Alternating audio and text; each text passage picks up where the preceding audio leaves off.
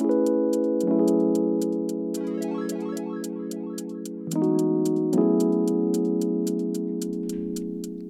the world moves increasingly towards the mainstream adoption of Bitcoin and other digital assets, Moon Mortgage will make it possible to materialize your assets in real estate. Through the collateralization of mortgages with Bitcoin and other digital assets, Moon Mortgage will be launching lending solutions to allow investors to easily leverage their assets to purchase investment in owner-occupied properties. Moon Mortgage's crypto mortgage will be launching soon for home buyers in Texas, Florida, and Colorado, and will be open to investors in most states across the U.S. for investment properties. Welcome to the future of mortgages. Visit moonmortgage.io today to register your interest and learn more. Moon Mortgage Residential is registered with the NMLS under number 235334.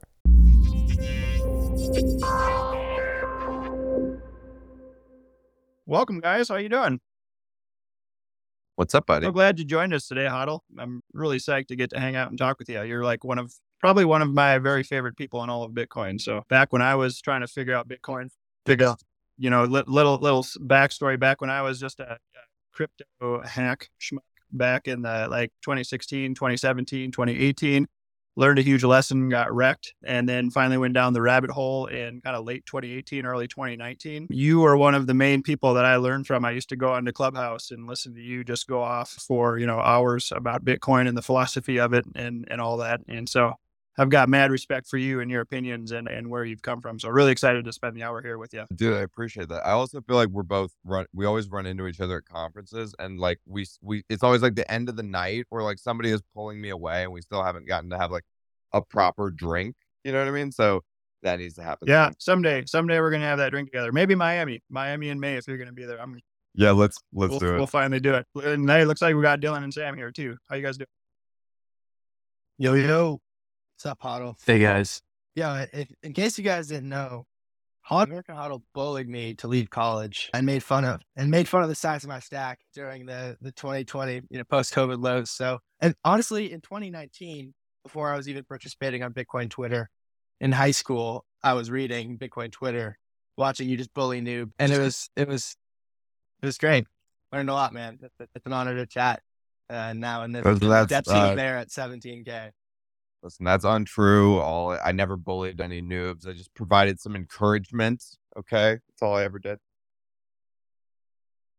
Yeah. HODL strongly encourages people to consider an alternative pathway.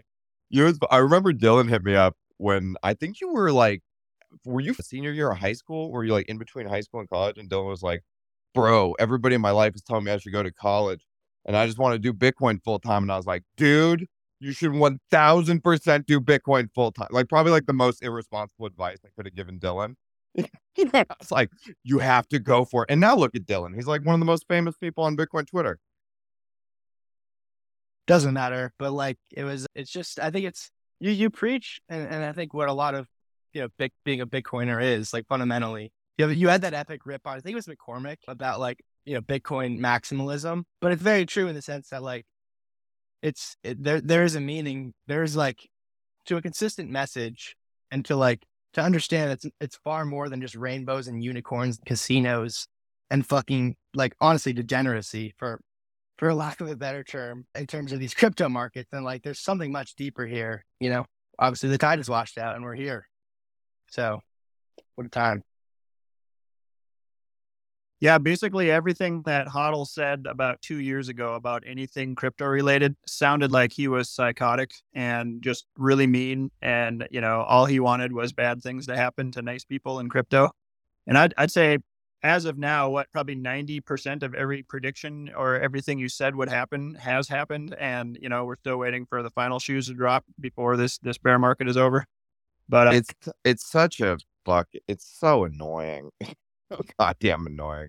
The crypto people present themselves like, we're doing rainbow unicorn sparkle protocols. And if we're just allowed to do it, we can make the world such a good place. And these meanie heads over here, the maxis, just don't want us to succeed. And then you look at the widespread criminality that was going on at FTX, right? It's and he's still, and then he's admitting to the reporter in the DMs that Yeah, I don't believe any of this shit, bro. Fucking effective altruism. Like, what a fucking joke that is, right? You're just like, oh my God. And yet we still have to deal with all of these people on a consistent basis.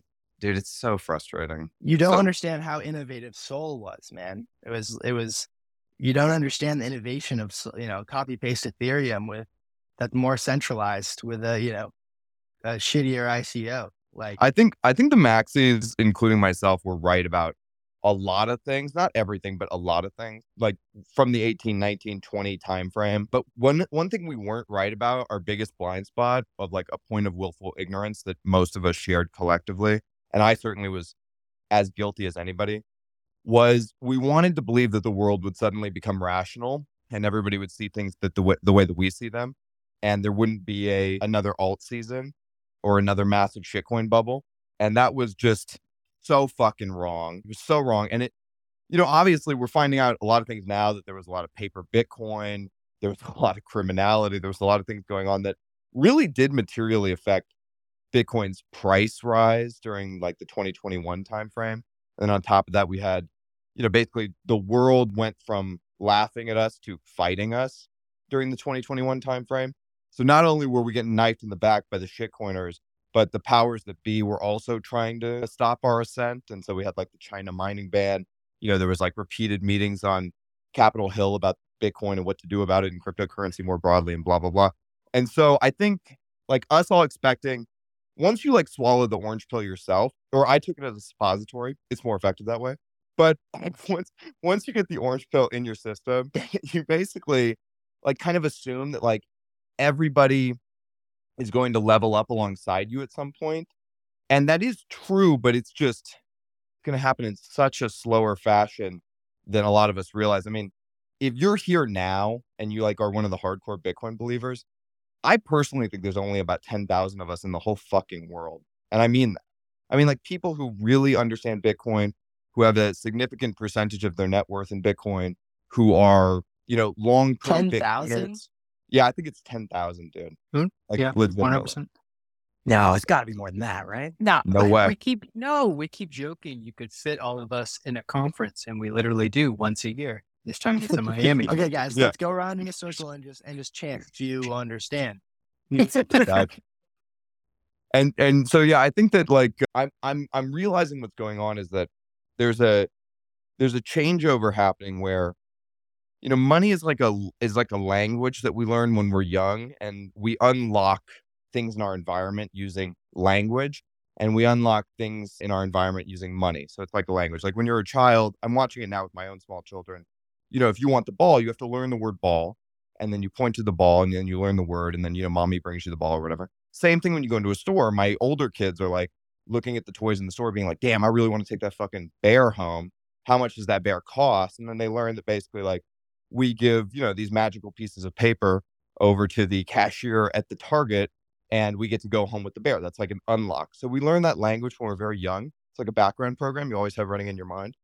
And I think that a core part of the Bitcoin story is about upgrading that monetary language that we learn. And this is why it's such a long, complex process to basically like understand Bitcoin, is because it's like learning a new language midstream in adult life, which is an extremely difficult thing to do.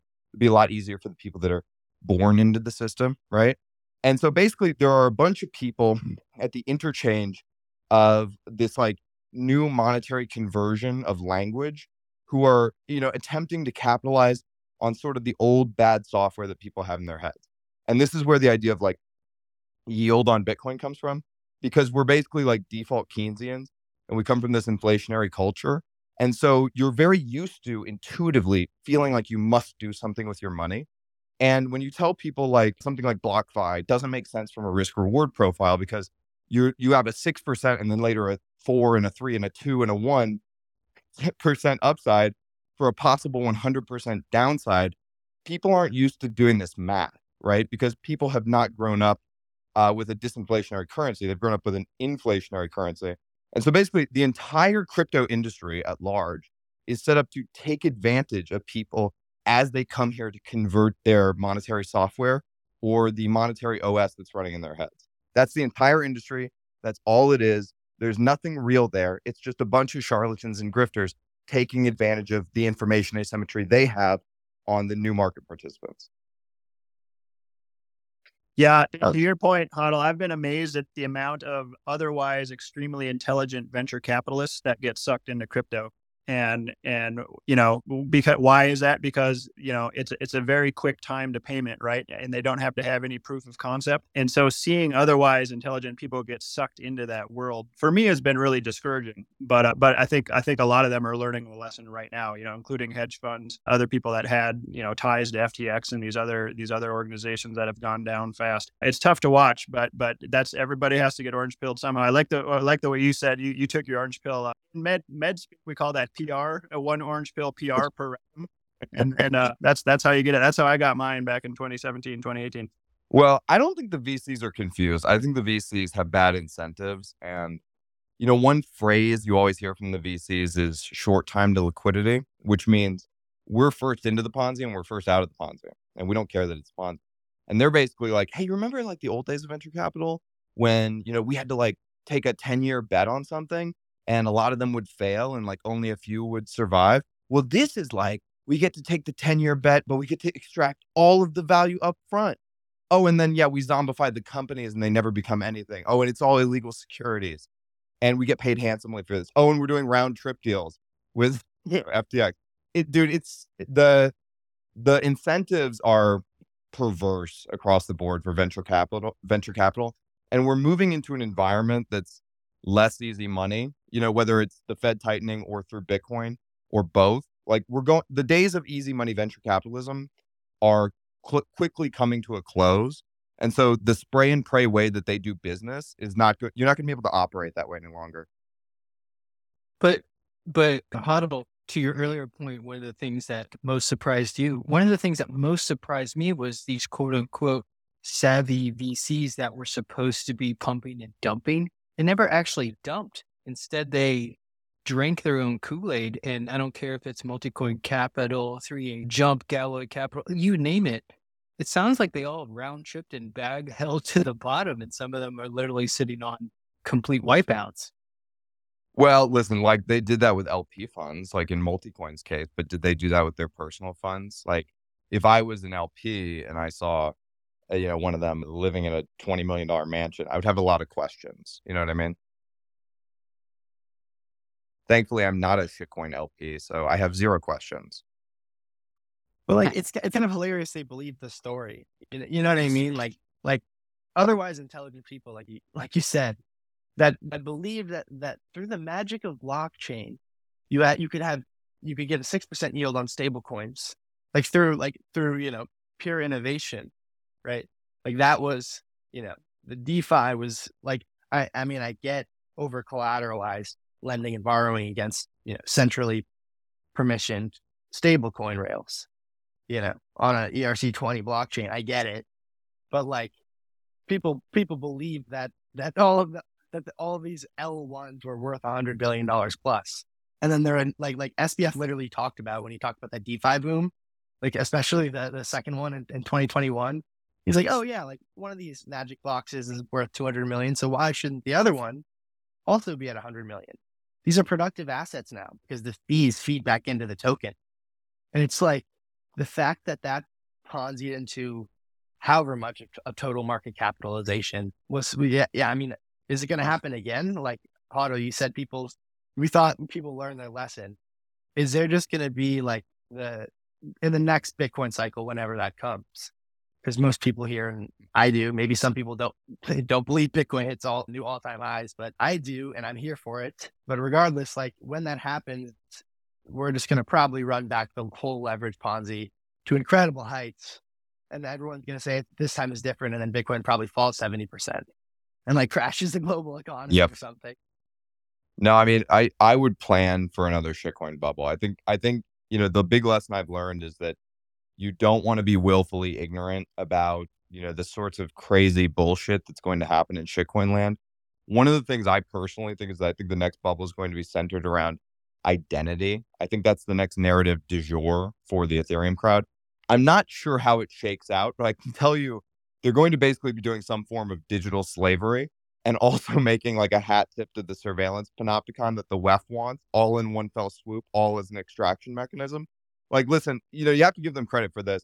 They're really good con men. I mean, they're so good at it. Like, they just keep doing it over and over and over again. I had a friend who's like a more recent entrant, and he was asking me, he was like, I don't understand why you guys hate Ethereum. Like, I get that it's a piece of shit, but why do you actually hate it? Why does it trigger you so much? And, a couple of us who are more like OG in the room were basically like, listen, man, if you had been around for, the entirety of Ethereum's existence, like some of us have, watching Ethereum switch narratives every couple of years and then dealing with a wave of people who all wholeheartedly believe in the new Ethereum narrative is so aggravating and so annoying. And there's nothing falsifiable that any of these quote unquote investors in Ethereum that would cause them to shake their confidence or lose interest in the project. Like, at first Ethereum was code is law, and then it was the world computer, and then it was decentralized finance and NFTs. And there's always these like new words that people learn in these shitcoin bubbles, and they start like spouting things at you like, oh, I guess you just don't care about artists. And it's like, wait, what the fuck? When did you start caring about artists? What the fuck are you talking about? Or they'll be like, bro, it's all about provenance, dude. Digital provenance. You're like, dude, literally, like, you didn't pass junior fucking college, man. When did you learn the word provenance? Like 3 days ago? What the fuck is wrong with you? Like, what's happening? And you just have to go through this cycle every like 3 years. And it's like, I feel like I'm living in Groundhog Day and nothing ever gets resolved. There's never any regulations that stop all these illegal securities from propagating. It seems like the politicians are bought and paid for by the shitcoin lobbyists. And you're just sitting there being like, I don't know what to do. I don't know whether I should be super toxic about this. Should I go out and try and regulate it as a market participant? Should I put my head in the sand? Should I attempt to take advantage of it? Like, what the fuck am I supposed to do? You're sitting there being like, this is maddening, basically. We have a lot of discussions about that at Bitcoin Magazine Pro. We talk daily with Dylan, Sam, and a couple other guys, and we literally talk about this. Like, do we call this stuff out and be like, look like the bad guys trying to be mean to the the crypto space again, or do we just kind of let it go and be like, they got to learn somehow? But you really do battle that as a Bitcoiner. You're like, do we fight the good fight and try to pull the crypto people over to our side while they're still solvent, or do we wait till after they've become insolvent and then they actually just understand the way at that point? They've taken their orange pill PR at that point. Yeah, dude. I mean, I've been here 8 years now at this point. In Christmas, like around Christmas time, the end of this month, it'll be 8 years for me. And I have tried every tactic in the book, and nothing works. So if anybody else, like, however you choose to deal with it is fine by me, because nobody has a good answer for it. That's a good distinction, though, Jeff, the one between being a Bitcoiner and being a maximalist. I think that's part of where that line is drawn, is our disdain as maximalists for the things that are happening, and our willingness and our inherent like want to help others, protect them from the crypto scams. I think that's a good line to draw. I think it just takes time. Like, the difference between the last cycle's bear run and this one is pretty interesting to me. Just that in the previous one, everyone was saying this is the end of Bitcoin, this is the end of crypto. No one is saying that this time, or at least not loudly. And I would like to think that as we progress through more and more cycles, the truth percolates a little bit more each time, and maybe people get a little bit more inoculated against it. But maybe that's wishful thinking.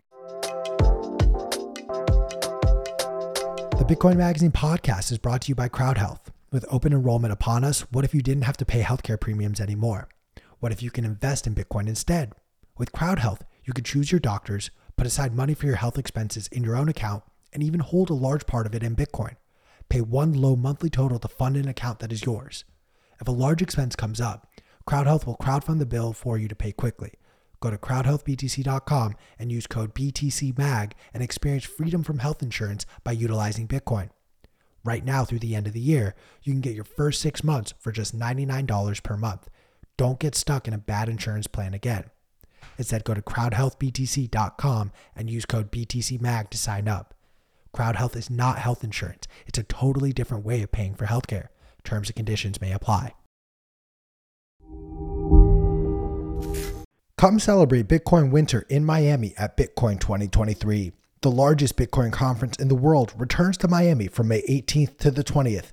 Head on over to b.tc/conference to get your tickets today.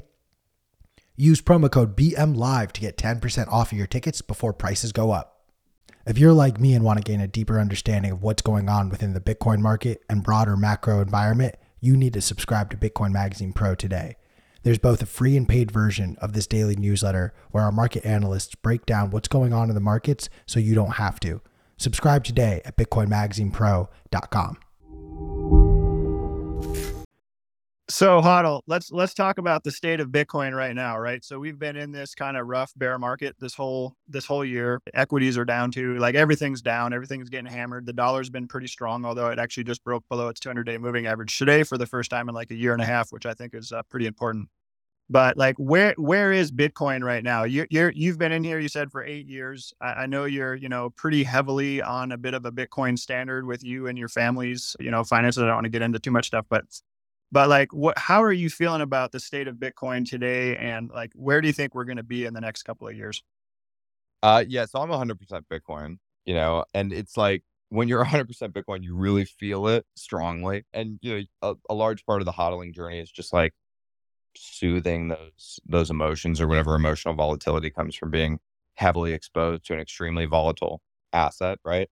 And certainly like having a high degree of information asymmetry, doing the work is very helpful. So, I just have spent every day for the last 8 years learning about Bitcoin, and even still I've only barely scratched the surface, right? I think like in terms of predictions, listen, I'm the guy who lost a half of Bitcoin to McCormick saying we were going above 300K. And so maybe my powers of predictive analysis are not that great. So disclaimer, take this with however many grains of salt you want, right? But making predictions are fun. And so I'm going to make one again because fuck all of you.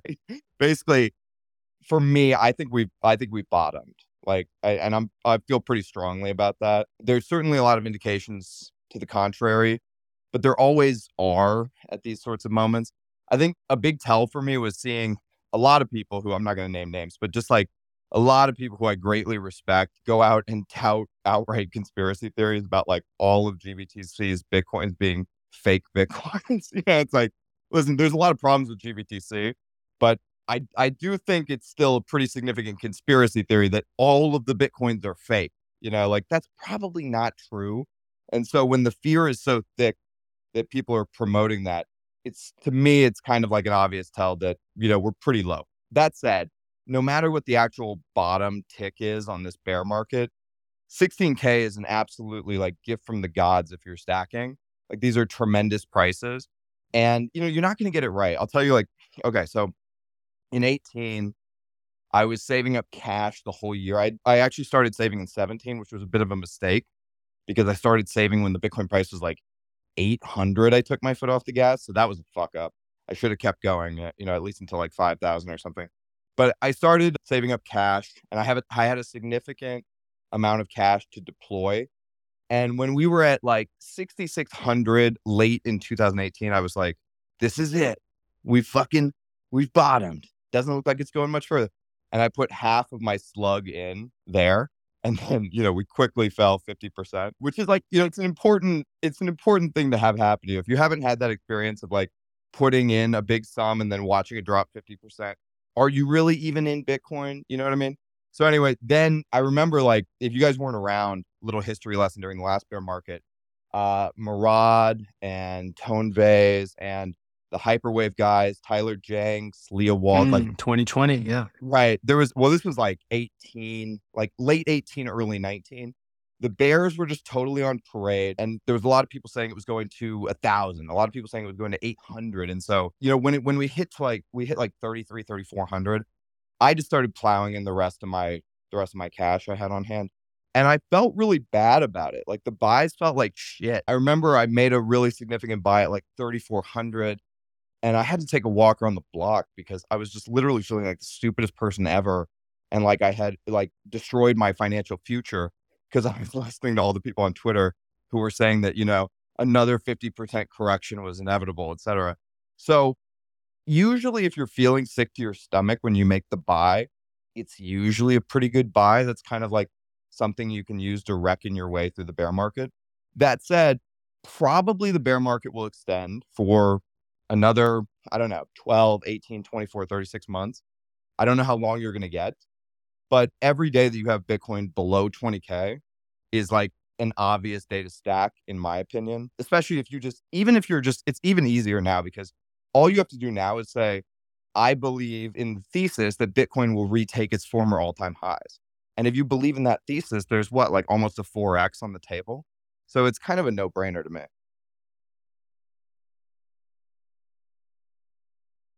Dylan, what do you think? Are we approaching the bottom here? Tyler Rush is talking here. No, yeah, I think we're close, man. I mean, we've seen basically the biggest capitulation in crypto history, obviously in absolute terms. But I still think that there's some more mining pain to go, and we're gonna get another equity risk off. So I have cash, I have Bitcoin in cold storage, sleeping like a baby. But like, nothing would surprise me at this point in terms of, if we get another dollar like rip up, like all of these things, people should just have probabilities built into their mental model and be fine either way. Like, I mean, I'm not a forced seller of Bitcoin at any point, so I'm chilling. And if Bitcoin goes a little bit higher, I'll buy it. I'm not calling bottom, I guess, if that's if that's my answer.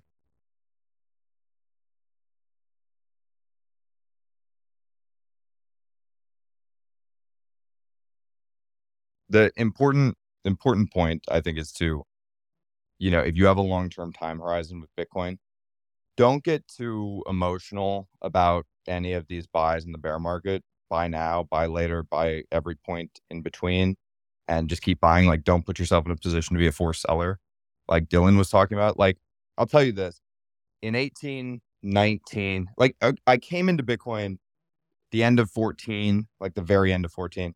So really, I'm class of 2015, and I went pretty hard in 15, but it was still very, weird at that time, and like, I felt like I was really stupid for investing in Bitcoin. And then like I hadn't had my, my bias confirmed for me. And then when we hit 20K in 17, then I was like, oh, okay. Like I'm right. I'm like right in a big way. And it made the 18, 19, 20 bear market a lot easier for me. And I was earning really good money at the time. So I just started just going hard as fuck and basically just put my blinders on and just, every spare dollar I had, I put into Bitcoin. And I'll tell you this, even at 16.9 or whatever we're sitting at right now, I don't regret any of those buys. And I think it's going to be the same for anybody who stacks now and then goes through the next bull cycle. We also have to remember too, like, and I 100% agree, but that like, there's a lot of people out there that, are 5 or 10% or 20% allocated. And so like, or even 1%, right? And so that's it. Like, I mean, this is so cliche, but position sizing, like some people don't want to be, feel sick when making Bitcoin purchases, and that's great. But honestly, like, what's better than catching like legendary bear market knives at the same time? Listen, if you don't want to be sick to your stomach when making a Bitcoin purchase, all I have to say to you is that is why no one will remember your name. Okay. I was YOLO and Paul wish it at March 12th. So, and American HODL was yelling at me to do it. Yeah, March 12th was wild, man. I remember it was interesting because on March 12th, you had a bunch of, you had a huge sell-off in traditional assets, right? And I remember, I was listening to TFTC, Kyle Bass was on, it was raining outside. I went outside and had a whiskey and it was just kind of like, fuck, and I was like listening to that episode of TFTC and I came in and it like all snapped into focus for me. And I was like, what's about to happen? I told my wife, I was like, what's about to happen is going to be extremely bad for the world and extremely good for us. And that turned out to be really right. And, in a really fast fashion, like the swing, if you were in Bitcoin at that time, the swing on your net worth between March 12th, 2020 and March 12th, 21 was just insane, dude. You know what I mean? So like, it's interesting because you can get stuck in this trap of recency bias, thinking that, the things that are happening now are going to continue happening into the future. But in Bitcoin, things can change on a dime and rapidly to the upside or the downside. So by the way, since we're reminiscing about these hard times, part of the reason why I'm not convinced that we've bottomed yet is because we haven't had that moment yet this year. or next year. I'm still waiting for that moment where you feel like you're going to die because you're buying Bitcoin, or you feel really stupid, or you're actually starting to believe like, wow, maybe those guys, maybe Peter Schiff is right and it really is going to zero. Maybe I should just buy gold. That moment that I had, that the last time I felt that was back, I think it was in June or July of 2021. Remember when China banned mining and it just crashed and it kept going down, down, down. And it just felt terrible because we all knew that it was supposed to be going parabolic, but instead it was heading in the wrong direction. I still had that like really intense sphincter tightening moment where I was buying and I was like literally sweating. I'm like, oh gosh, I really hope this is the right decision. It's been a while since I felt that. I haven't felt that since then. I don't know what you guys feel about that, but I'm still waiting for that capitulation type moment to happen again this cycle. But Well, what's interesting about March 12th is that it wasn't actually the low. March 12th was like 3,800 or something, and the low was actually at the end of 2018. So, you may get the low, you may book it, and then, a year and a half later, you think you've put it in the rear view, and then it comes back to fuck with you. You know what I mean? Like, and that is always a very harrowing moment. hey, so let's change topics a little bit from price action here. Let's put on our tinfoil hats, talk about conspiracy theories a little bit. HODL, I know you know the answer to this. Why is the media protecting Sam Bankman-Fried? What is going on? Why is he not in jail or standing Yeah. trial? So my thoughts on SBF are as follows. Either he is engaged in, a PR campaign to alleviate himself of criminal liability, and that, it's coordinated from that side of things, or he's acting with some sort of knowledge that he has some level of immunity from criminal liability. And I don't know, like, I'm going to take it slowly day by day and assess where we're at with that. But I think if you don't see an indictment of SBF by the end of Q1 23, I think that starts to feel very weird to me, right? And if you don't see an indictment of him by the end of 23, that starts to feel really strange to me. And if we don't see him in prison by 25, 26, yeah, the tinfoil hat is on, Wow, you think it could take that long though? 25, 26? Well, think about it. Theranos blew up in 16. Lizzie Holmes just got sentenced like a couple weeks ago. So these things do take a long time to be, basically vivisected. And there's going to be a lot of bullshit that comes out. And there's going to be trials. There's going to be lawsuits. There's going to be indictments. I mean, it's all coming, I think. And because I'm anticipating that, if it doesn't come, it certainly stinks like something is deeply wrong. You guys Yeah. are ready for Sam to come launch his new L1 chain that is going to change the world. And it's just going to be a spinoff of Ethereum in some way, with HODL's stupid identity thing. And Exactly. he's going to Ponzi $1 trillion. It is. Go ahead, Dylan. Sorry. I think Got it, brother. due process is going to take its time here. But I mean, we all know he's guilty. So hopefully all the people involved can learn from it. But I think that was his trial in terms of a public trial. I think you're dealing with a world-class crisis management team that's going to get him off the hook through public relations. It is so crazy to me that someone can defraud millions of Americans for the amount of money that he did. And people are like, maybe he's not a bad guy.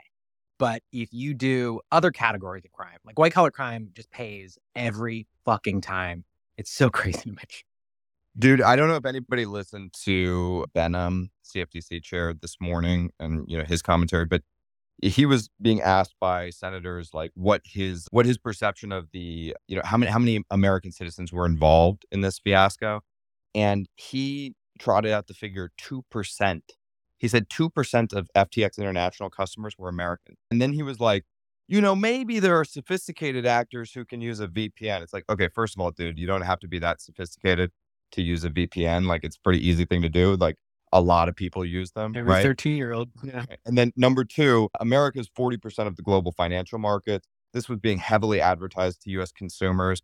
And so the idea that the number is 2% and not something like 50% is asinine to me. Like, it's certainly much more like 50%. And I think once those sorts of stories start hitting like the New York AG's office, like, certainly they're going to find a U.S. nexus. and then they're going to have to take him down. And if they don't, it signals that he's protected from on high. But see, I don't think they have to do anything, right? If they can convince the American people that it was only 2%, which they're clearly trying to do, then even though it's closer to whatever it is, 50%, like those 50%, they look in the mirror, they watch these stories unfurl, and they're like, I guess I was just part of a small concerted minority. I fucked up here. Like it. Yep. He's right. He's right. I mean, it is not coincidence that SBF keeps saying over and over, look, the FTX US, they're 100% solvent. They're 100% one-to-one backed assets. I don't even know why they turned off withdrawals. Like, if I was still in charge, they'd have withdrawals on and everyone could have already taken their money out. That is not by mistake that he repeats that no matter which media outlet he's talking to. Yeah, listen, normie opinion and public opinion is important. It's important to shape public perception from the point of view of public relations if you think this is going to jury trial. And clearly they do think it's going to jury trial. So that's why he's wanting to get out ahead of it. But, I don't think that normies have any meaningful input on, which indictments or which actions get brought. And so, if we are seeing a functioning judicial system, which, it has flaws, but I think more or less the judicial system is one of the stronger parts of American, institutions. I do think that we are going to see indictments and we are going to see criminal charges leveled against SBF. Oh man, I'm so much more pessimistic, HODL. I think that the primary driver of how this is going to play out is going to be public outcry. I think it's going to be whether or not political figures feel like their constituents are going to judge them harshly for not coming down one way or the other on this. And I think the fact that he just did that interview, right, which just seemed insane to all of us.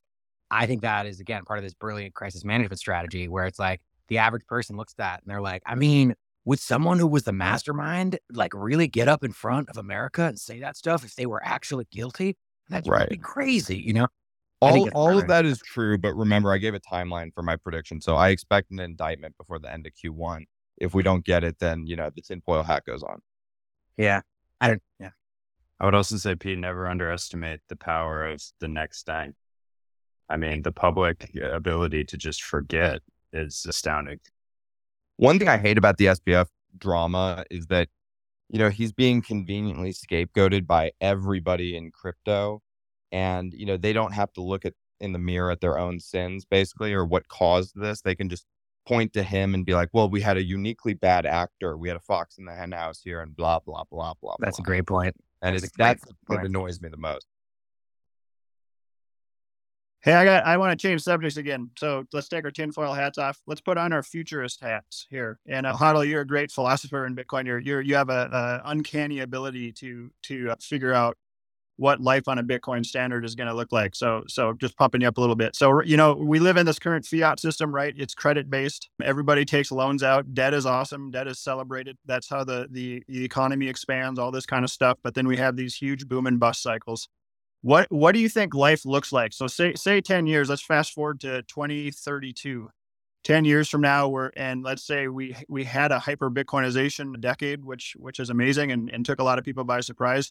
What do you think life looks like on a Bitcoin standard if the world's on a Bitcoin standard? Like, does debt exist? Like, man, yeah. So this is a cautionary tale, actually. Like, I don't even think that you want hyper Bitcoinization. I think you want Bitcoinization, but I don't think you want it to be hyper.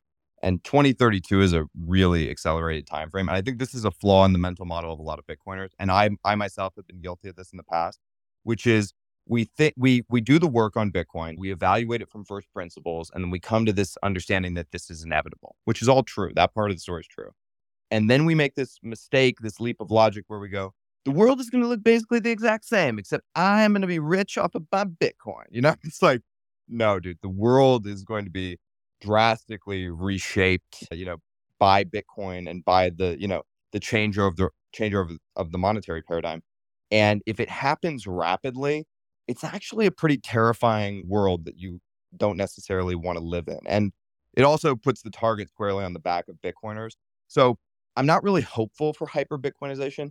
I'm hopeful for Bitcoinization. And in my conception of things, I think that by 2032, I think Bitcoin will be functioning like the reserve asset of the world. And I think the world will basically be on a shadow Bitcoin standard, but there will still be sovereigns issuing fiat currency. Bitcoin will have squarely taken the place of gold by that time. And in some sense, it'll be the shadow peg to all floating central bank digital currencies. Wow, HODL. Okay. What kind of market cap are you thinking by 2032? Is that 10 trillion? Is that 30? No, so by 2030, I expect, I'm trying to do the market cap math in my head. 10 trillion is roughly 500,000 a coin. So Correct. I expect 2 million a coin. So we're at like 40 to That's 50 like- trillion in my conception. Closer to 60. Is that? Yeah. Wow. So 60 trillion market cap. I also think, unfortunately, here's the black pill. I think the crypto shitcoin bubble is going to go to like 50 trillion itself. And, it's actually it's very scary when we reach a place in which the shitcoin bubble is $50 trillion because it could meaningfully take down the global economy at that point. Yeah, that's the actual scary thing, is the level of contagion unwinding as these cycles continue.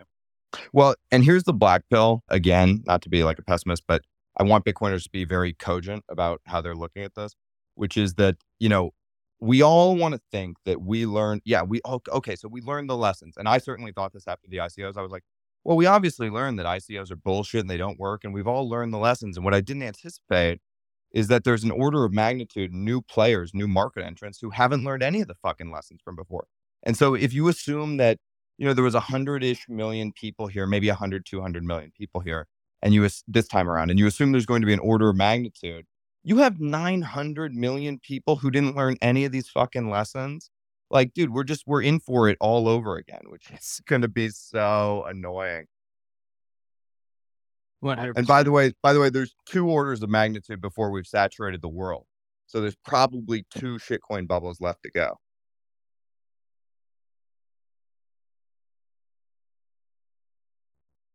Do you still believe in the 4-year Bitcoin cycles? Do you think that is what affects and drives the price of Bitcoin, or is it anything else?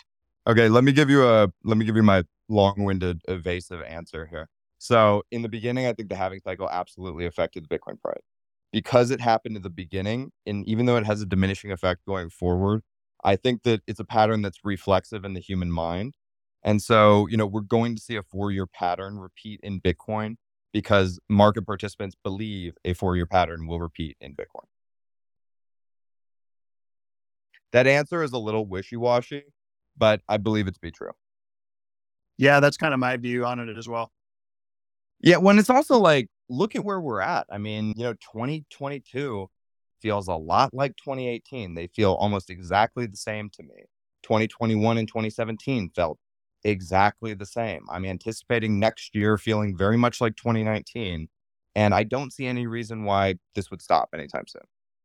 And last cycle confirmed our economic planning and beliefs. I mean, why would we not economically plan around the next one? I think it's a self-fulfilling prophecy.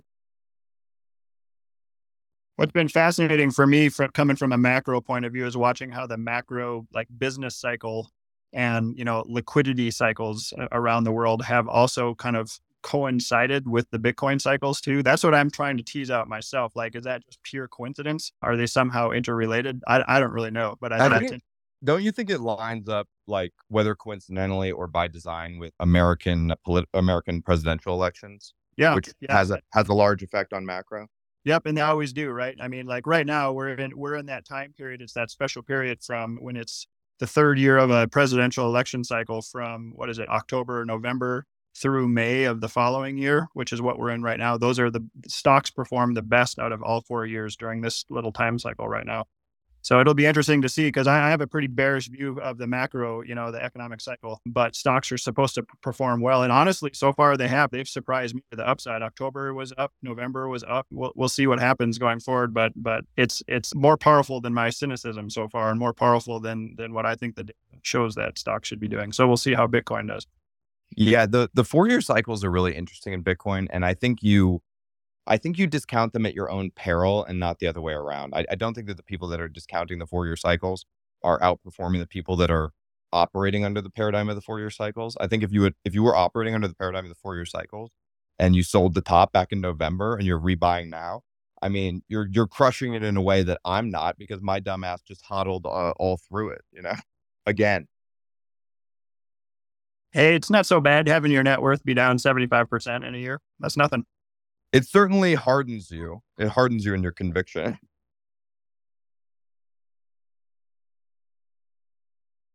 So are you gonna hodl through next super cycle when the shit coins are 50 trillion, or are you gonna hedge, or are you just gonna? Well, this is the thing is being a true believer, you always, which I am, you always have to hodl. I mean, dude, in 2017, when we went from 10K to 20K, I was like, this is it. This is hyper Bitcoinization. And I think like everybody in the room who, believes in Bitcoin, has bought into the thesis, believes that at some point this thing does hockey stick up and to the right, and it never comes back down.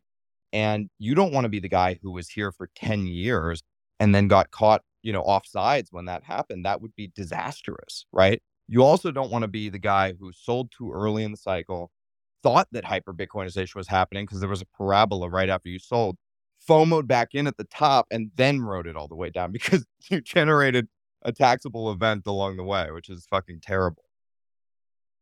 So really, honestly, like being humble and hodling your way through, it's extremely painful. The vast majority of the gains for hodlers come on only 11 days of the year.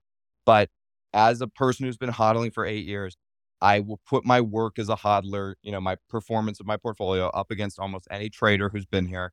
I'm sure there will be a select few who've done better than me over that period of time, but most have not. Many people get blown up along the way. We're hearing stories about people who were in, they were all in the shit coins during, the 2021 bull market. They were in NFTs, they were in DeFi, they were in this, they were in that, and they made sick gains.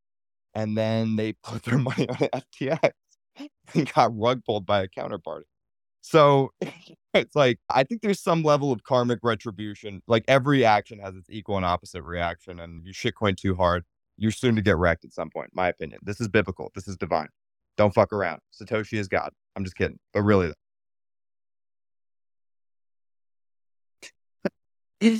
That's awesome. Yeah, I like to say that not owning Bitcoin is the greatest opportunity cost in all of human history. And I actually truly believe that. Like there's never been a dumber thing to do in all of human history than to not own Bitcoin. So, and right now it's cheap. Right now the dollar is expensive and Bitcoin is cheap. And, what smart investors do is they trade what's expensive and trade it for what's cheap. And then they buy well and they rarely sell. And if you can do that, you're going to do really well over your lifetime. And HODL, you're a great example of that. Just chilling out. We were going back and forth a little bit on Twitter a few days ago about that, some old Buffett and Howard Marks quote. And I think Howard Marks was talking about that old saying, don't just sit there, do something. And he turns that on its head and says, don't just do something, sit there. And HODL, you're saying that's Right. that's your philosophy for Bitcoin ownership. Just don't just do something, sit there and do nothing. Well, yeah, it's basically like every human being, every biological organism on Earth, actually, but like I won't give you a whole speech about evolutionary game theory, but like basically every biological organism on Earth has a bias to action because that bias to action is critical for your survival, right?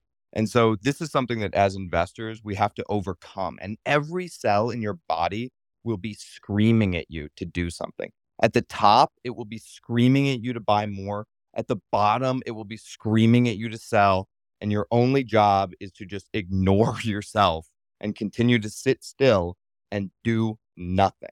And people think that it's the easiest thing in the world. Like hodling is so easy. Everybody on the outside goes, well, yeah, it's so easy for you. You just bought Bitcoin and you sat on your ass and did nothing. And then you became rich. And it's like, okay, listen, hodling is extremely simple. It's very simple, dead simple, but it's not easy. It's one of the hardest things you can possibly do. And if you can go a period of 10, 20, 30 years doing nothing, not touching your Bitcoin stack, you are going to reap all of the rewards. And unfortunately, most of the rewards come at the end. That's sort of how compounding works. And so it's a very long and perilous journey where you basically eat shit for an extremely long period of time. And then at the end, you get your reward.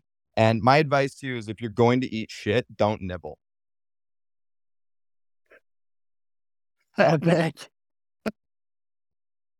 I love it. And so that's another great point here is that, Buffett and Munger, they get a lot of crap because they're just stupid as dirt regarding Bitcoin, right? They don't understand it. I don't expect them to. They're old, but man, they're master value investors, right? And so what I've learned, I've spent a lot of time in my reading old Buffett letters, his annual letters to shareholders, those kind of things.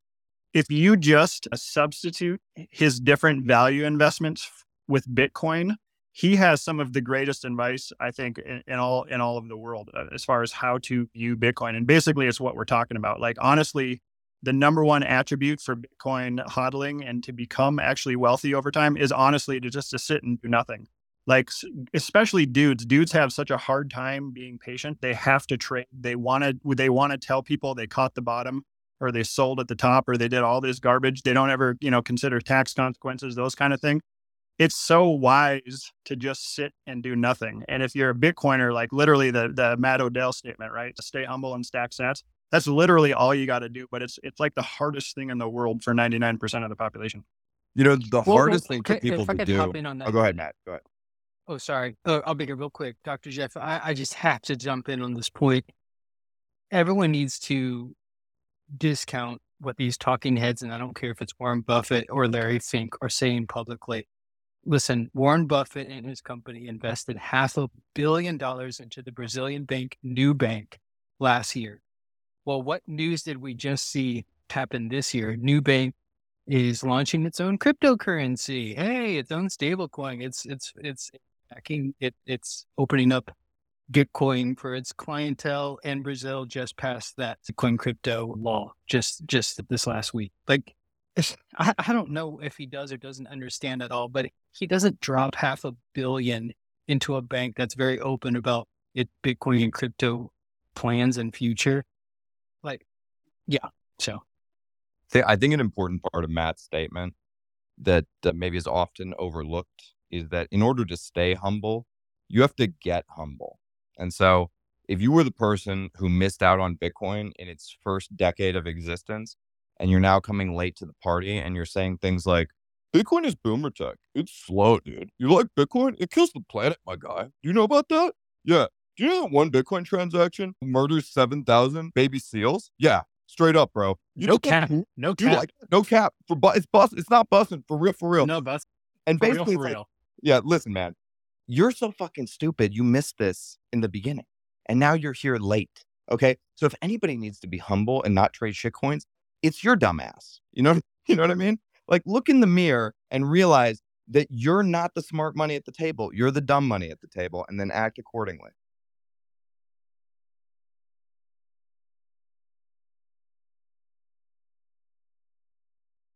But everybody thinks they can come here and trade shitcoins and then catch up to Bitcoin OGs. Like, oh yeah, bro, I'm just gonna hit this bag on Doge, bro, and then me and you'll have the same amount of Bitcoin. It's like you'll never listen. The guys who are from a cycle before you'll never catch them. Okay, like I don't look back at the guys from 2011 and try and match their Bitcoin stacks because that's the road to ruin if I do that. yeah, they all own vineyards in Napa Valley in Virginia. It's real. Oh, did you see this got buried from yesterday? Did you see that Larry Fink had to admit that BlackRock lost $25 million into FTX as well? They didn't want to talk about that, but Have fun staying poor. Yeah, that's just all part of the venture capital group think, right?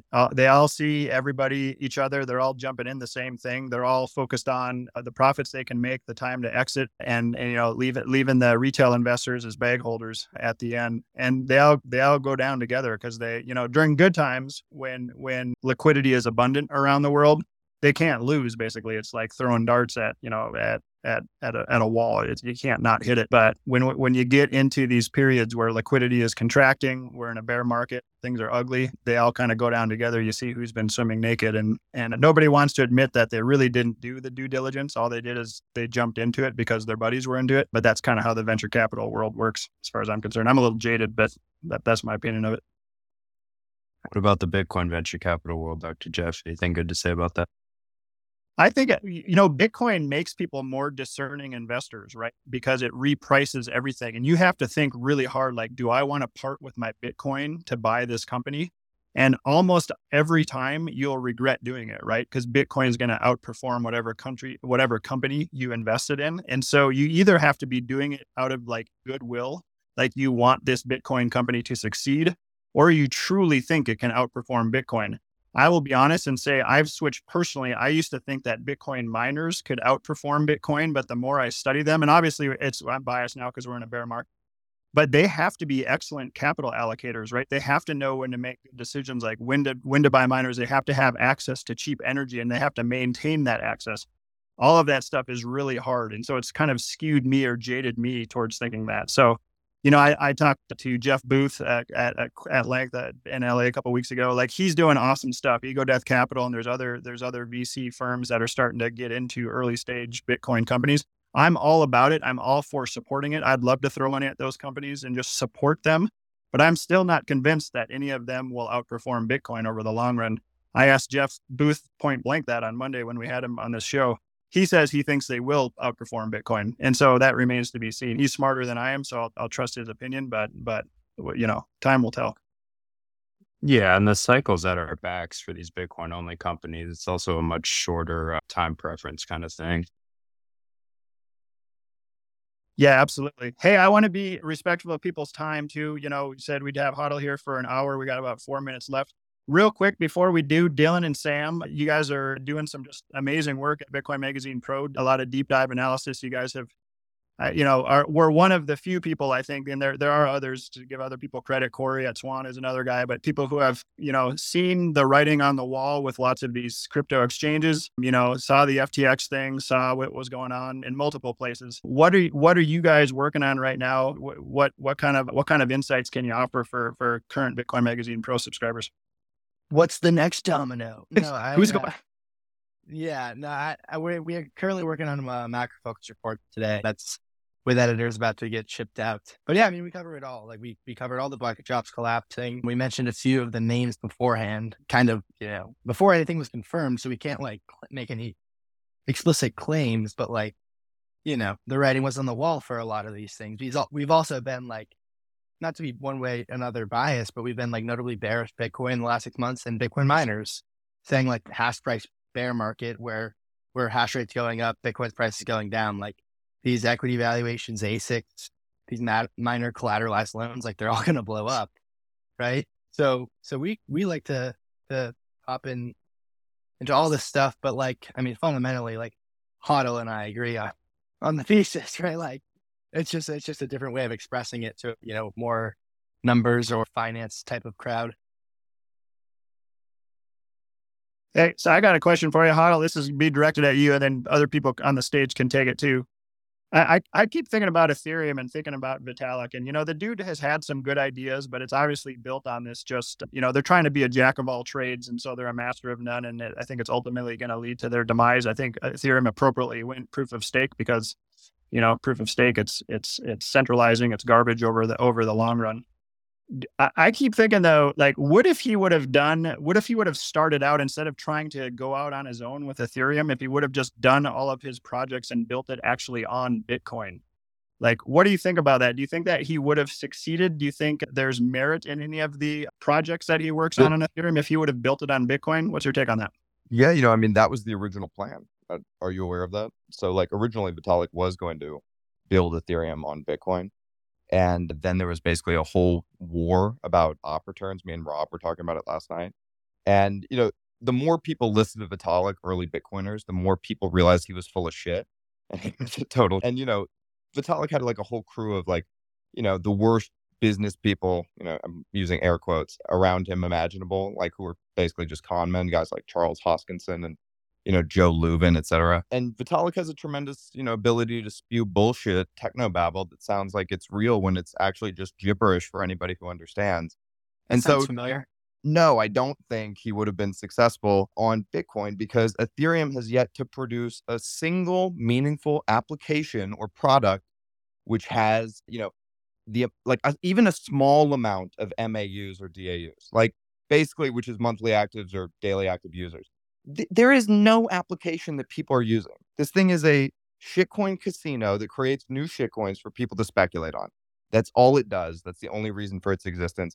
And you said Vitalik might have had some good ideas. Name one, because I've never fucking heard one. I love it. Just laying it out there. That's the best. Hey, so we're at the top of the hour. Final words from HODL. Like, where do you want to take this? What should people be thinking about for the next couple months? What are your final grand thoughts on Bitcoin? Yeah, let me think about this. The Bitcoin journey at core, I think, is for the individual. I think it's about you renegotiating your place in the world and in society. And collectively, it's about all of us, the young, the dispossessed, who are collectively renegotiating our place in society. And Bitcoin is a tool of, asymmetric leverage from which to negotiate your position. And so basically, all of the people in your life who are telling you, you're a loser, your Bitcoin position is never going to work out, in some meaningful sense, this is you telling them to fuck off, right? And like, wow. I chose to go the route of actually telling people to fuck off. Maybe you shouldn't do that. Maybe just let Bitcoin do the talking for you. But like, if you were one of the people who was getting shit from one of your drunk uncles at Thanksgiving, don't worry, because, a year, 2 years from now, you'll have the last laugh. And, you basically just have to build a belief in yourself, in your own conviction, and know that you're doing the right thing for you. And it doesn't matter what other people think or say. Most people are just giving you this sort of reflexive reaction based on the world around them, which is very conventional, and they don't really understand where the world is heading or what's going to happen in 10 years. Most people are, taken by surprise as events unfold. Don't be one of the people that's taken by surprise as events unfold. Be one of the people that can understand where the puck is going and then skate to the puck. And if you can do that, you're going to do very well here. If you can't do that and you listen to other people's opinions, and you act reactively and reflexively towards the world around you, you're going to fail. You're going to end up with zero Bitcoin, and you're going to be a cautionary tale. So don't do that.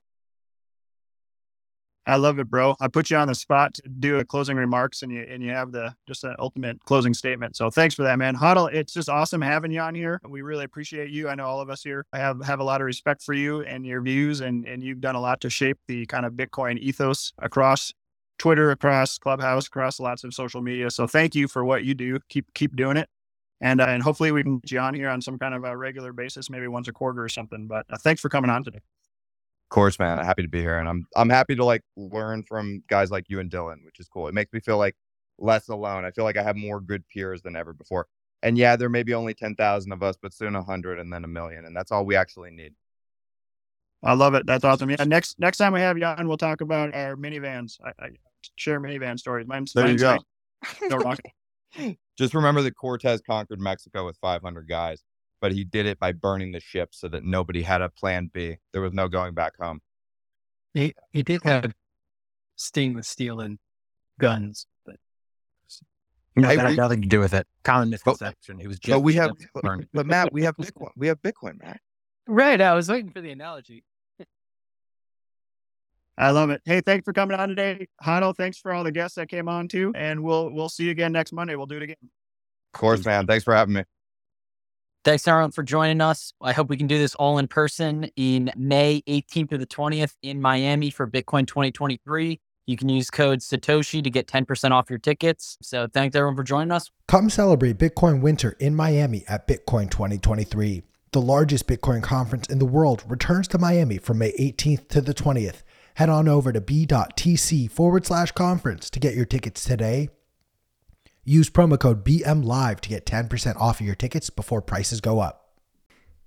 Bitcoin is for everyone, lefties, righties, and rejectors of the false dichotomy alike. And that is why the newest Bitcoin Magazine print edition is called the Orange Party issue. It features articles by President Nayib Bukele, Jeff Deist, Beauty On, Natalie Smolensky, Eric Kaysen, Max Kaiser, and Jimmy Song. Get your copy at your local Barnes & Noble's bookstore or from the Bitcoin Magazine store at store.bitcoinmagazine.com and use promo code BMLive to get 10% off your annual subscription today. If you're like me and want to gain a deeper understanding of what's going on within the Bitcoin market and broader macro environment, you need to subscribe to Bitcoin Magazine Pro today. There's both a free and paid version of this daily newsletter where our market analysts break down what's going on in the markets so you don't have to. Subscribe today at bitcoinmagazinepro.com.